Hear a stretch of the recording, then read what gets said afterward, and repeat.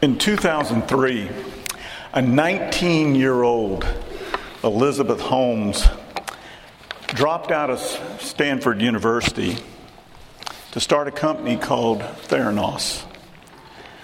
She claimed that she had discovered a way to do a whole host of medical tests from a few drops of blood. Her motivation was that she said that she was scared of needles, and therefore she needed to come up with this technology. And many people were duped. Safeway invested $350 million into her company. Walgreens took 40 locations and decided they'd start taking samples to send into her company, that she would run everything on a machine called an Edison machine. In 2015, that company, Theranos, was named the Bioscience Company of the Year by the Arizona Bioindustry Association. It started to crack when a guy named John P.A. Ioannidis, a scientist physician at Stanford, started to say, this doesn't add up. Another Greek scientist, like this guy, Eleftherios Diamandis, a University of Toronto professor, said that these claims that she's making are highly exaggerated. Under pressure, Holmes decided to have then Vice President Joe Biden come and examine her facilities. He came and took a look at it and praised what was being done.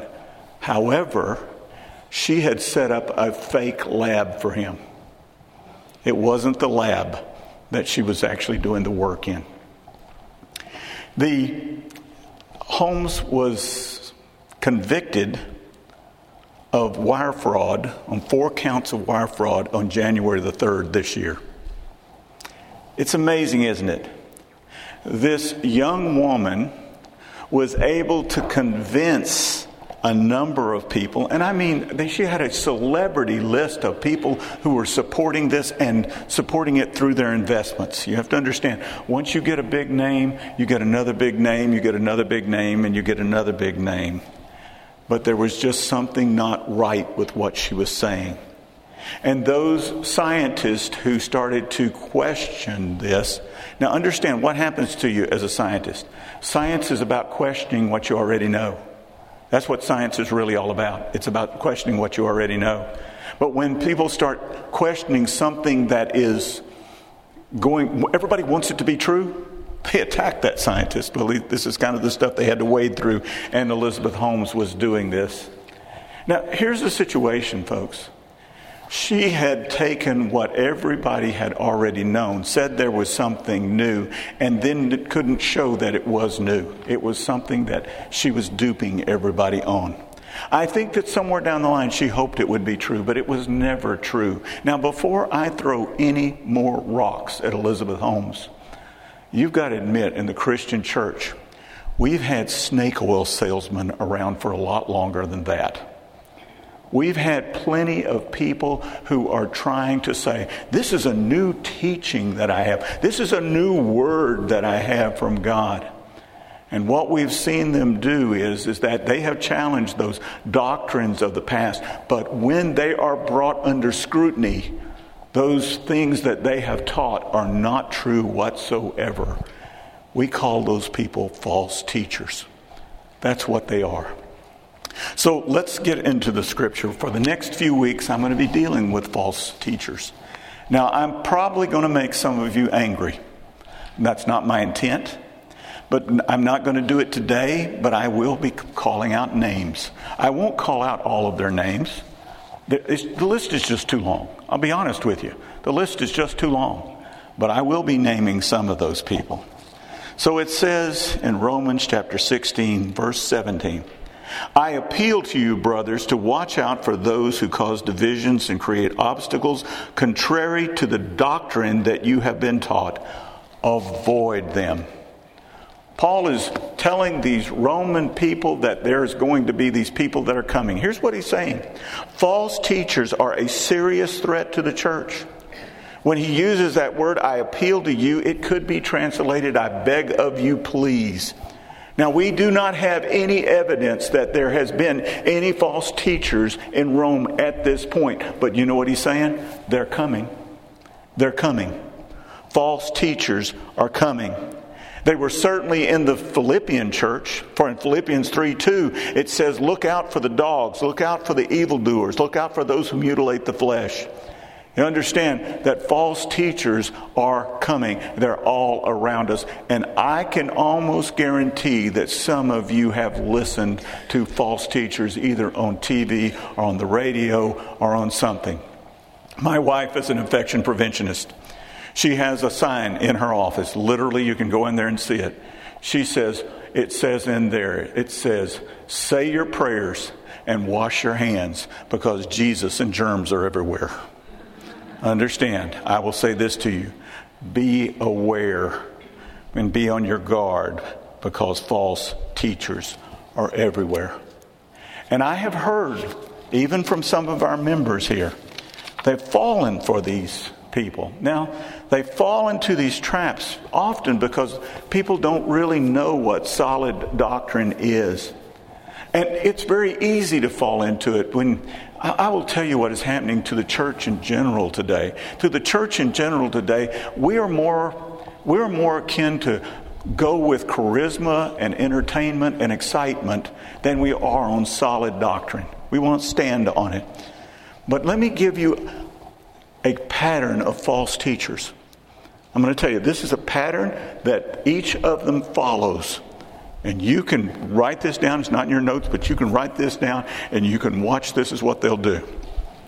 The first thing they will do is they will take one verse of Scripture or a portion of Scripture or even one word. You realize that? Even one word, and they'll take it completely out of context. They'll take it completely out of context. And then the second thing they'll do, they'll rush to an allegorical meaning and an allegorical definition of what that Scripture actually means. Not taking it in context, but taking it and giving it an allegorical meaning. I'll talk about that in a minute. And then giving that meaning, they give that meaning that appeals to the flesh. It will appeal to the lust of the flesh, the lust of the eyes, or the pride of life. I'm telling you, what it'll do is it will deal with how you feel in your body somehow. It will deal with how much money you have and how much you possess. Or it will deal with your pride and the power that you think you have. Now, this is the pattern that they follow along. And then the fourth thing they do is they do it in such an exciting manner that you don't even realize what they did. They did it in such an exciting manner. And it is exciting. I'll give you an example. This is an example of one that I've heard. They'll read a scripture like this one. John 10:34. Jesus answered them, is it not written in your law, I said you are gods? Now they may say something. Now this is the word of God, folks. They will say that. They're taking it completely out of context. Give it that allegorical meaning. Cats produce cats. Dogs produce dogs. And gods produce gods. That's an allegorical meaning. That's not what it means, but that's what they'll say. And so then they will say something along the lines. And so here's the situation, folks. You have been made a god. And they will say, even I hate to say this myself, and they'll say, I am a god. You are a god. And how did God deal with things when he needed something? He spoke to it. And then he will tell you something along the lines. So you speak to your need. You need money, you speak to that money. If you need healing, you speak to that healing. If you need a promotion at work, you speak to that promotion. I heard one of them, literally heard him say, he was saying, money, come to me. And he said it over and over until he had the whole congregation saying, money, come to me. And I want you to know something, it was exciting. It was exciting. And it was a lie. It was a lie. Let's put that in context and see what it says. That comes from Psalm 82:6. It says, I said, you are God's sons of the Most High, all of you. In context, God is speaking of ordained judges. He is speaking of these judges able to make judgment on people in order to determine what their fate was going to be. He was saying that God is that way. God is able to make judgment on people, and you are acting as if you were God's. In this process, this is what he was talking about. He is not claiming that all believers have become God's. When you put that scripture into the context and you understand what Jesus was even talking about, and I'm not going to mention that right now, but he's talking about essentially the same thing. What you're realizing here is that it's not telling us that we're all going to become gods. And yet, these false teachers will do this. What did they do? Took a scripture out of context. Secondly, gave it an allegorical meaning. Third, they applied it to the flesh. Lust of the flesh, lust of the eyes, pride of life. Fourth, they're exciting. So exciting that you didn't even see it coming. And you get caught up in it. So, Paul says this. He says, false teachers need to be watched. That word translated watch means to look at, observe, contemplate, to fix one's eyes upon, direct one's attention to, scrutinize. They need to be watched. But before false teachers can be watched, they must be identified. You must be able to recognize their heresy from the get-go, from the beginning. Even one who went to a Baptist seminary, I heard just recently, he was doing a heresy called modalism. I'll talk to you about that. So even if they say, well, I went to a Baptist seminary and I'm a Baptist, I'm going to tell you what, when you're a false teacher, you're a false teacher. It doesn't matter what denomination that you came from. But it seems to me that a lot of believers would rather listen and believe things that are not true, but it makes them feel special, than to hear things that are true, but that those things don't grant them any special advantages over other people. For the corruption of all of us, the fallen nature of us, is such that we want to believe this sort of thing. Realize that Satan claimed that those who ate of the forbidden fruit would be like gods. That's right out of chapter 3 of Genesis. And that desire is still there. We still want to be those people. But we must be so grounded in doctrine that we can't be swayed by the fallen nature of our flesh. Let me give you an example that I personally have. When I was in seminary, I had trouble with a certain scripture. And I'll tell you why I had trouble with this scripture. It looks like this scripture says you can lose your salvation. Let me read it to you. Hebrews chapter 6, verse 4. For it is impossible in the case of those who have once been enlightened, who have tasted the heavenly gift and have shared in the Holy Spirit, and have tasted the goodness of the Word of God and the powers of the age to come, and then have fallen away, to restore them again to repentance, since they are crucifying once again the Son of God to their own harm and holding him up to contempt. So I looked at those verses and I said, it looks so much to me like they're saying that we can lose our salvation, and I don't want that scripture to say that. So I determined on my own, I'm in seminary at this point, it sounds like I was a 19-year-old, doesn't it? But I wasn't. I determined I can translate this for myself. And I got the Greek out and I started to look at it and I started to change. Let me tell you how you do this, folks. Every word has a series of words that it can mean. Do you understand what I'm saying? I mean, when you look at a word, and then there's peripheral words that it can also mean. I mean, if I say that I fear God, I can also make that word reverence. I can make that mean worship. I can make that. Do you understand what I'm trying to say to you? So you take the words. And so what I started to do is take not the main meaning of the words, I started to take the peripheral meanings of the words, and I came up with a way that it didn't say that you would lose your salvation anymore. Then I went to the library there in seminary. Now at that time, and it may still be true, that Southwestern Seminary had the largest theological library in the world. And so I started looking through commentaries. I was looking for somebody to agree with me. Finally, when I got to the 9th commentary that I went through, I found out somebody that agreed with me. Then I went to my Greek professor. And I told my Greek professor, look at how I have translated this. And I had to go through 9 commentaries, but I found somebody who agreed with me. And you know what he said to me? He said, it should bother you that you had to go through 9 commentaries to find someone who would agree with you. And you know, he was right. You know what I was doing? I wasn't looking for what Scripture said. I was looking for what I wanted Scripture to say. And that's the beginning of heresy, folks. That's really the truth.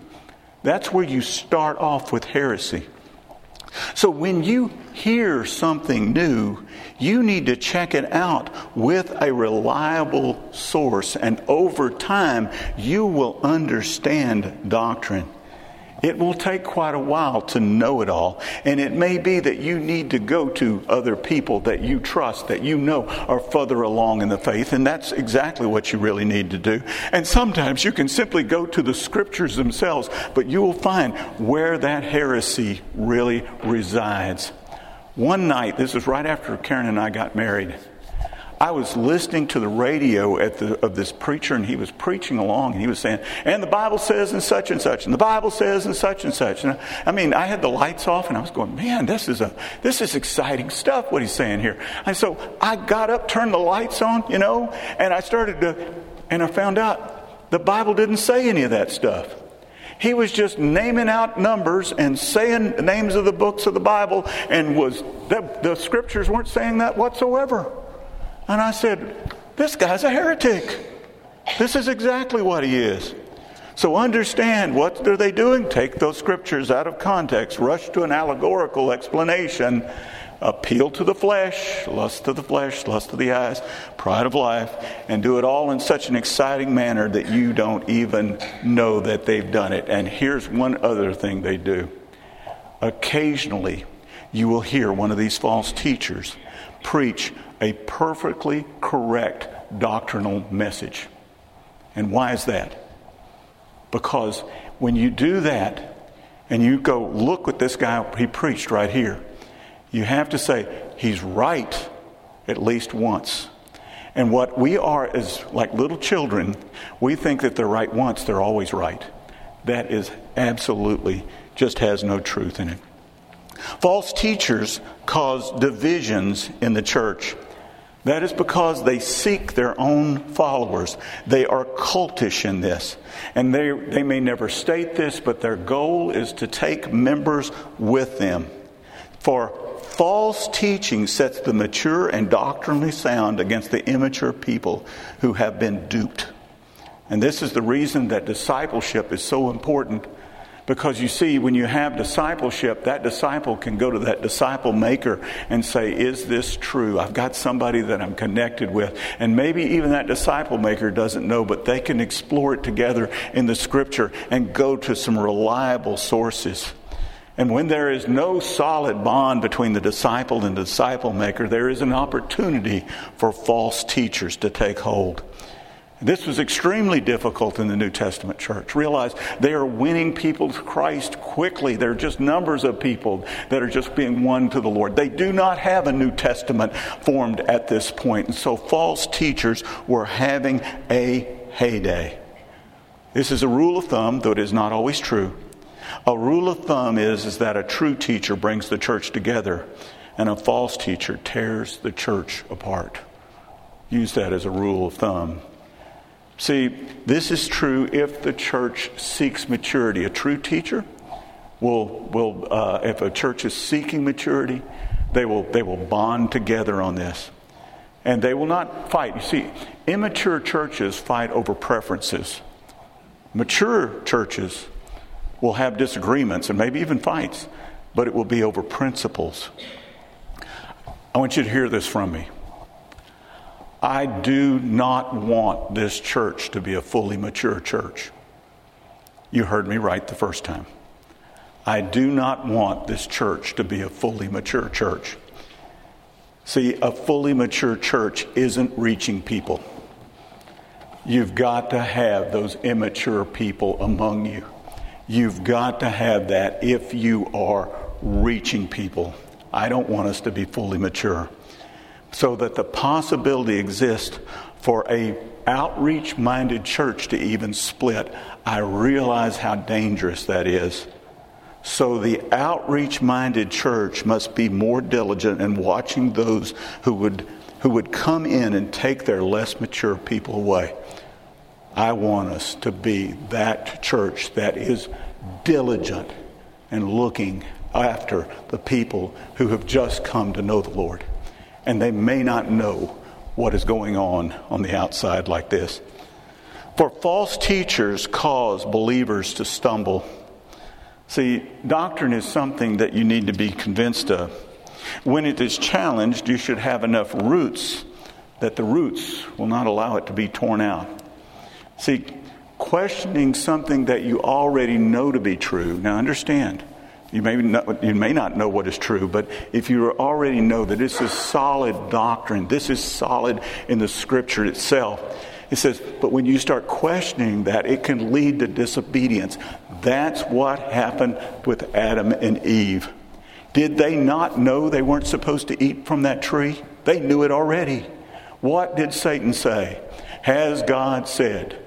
Do you understand? What he was doing was questioning that.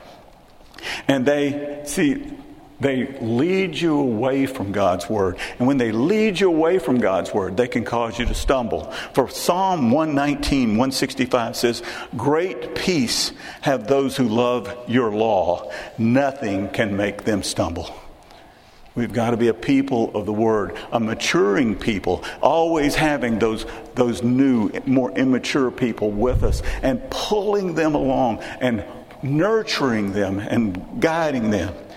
Now, Baptists, a few years ago, and maybe still do, I don't know, I haven't been listening to the Baptists for some time, but some wanted to say that the Bible was inerrant a few years ago. Others wanted to say it was infallible. Others wanted to say it was meant to be a guide, it was a guide to us. I want you to hear, I'm all three. I believe that the Bible is inerrant in its original form. I believe it's infallible, so it is completely trustworthy. And I believe it's the source of our faith in day-to-day living.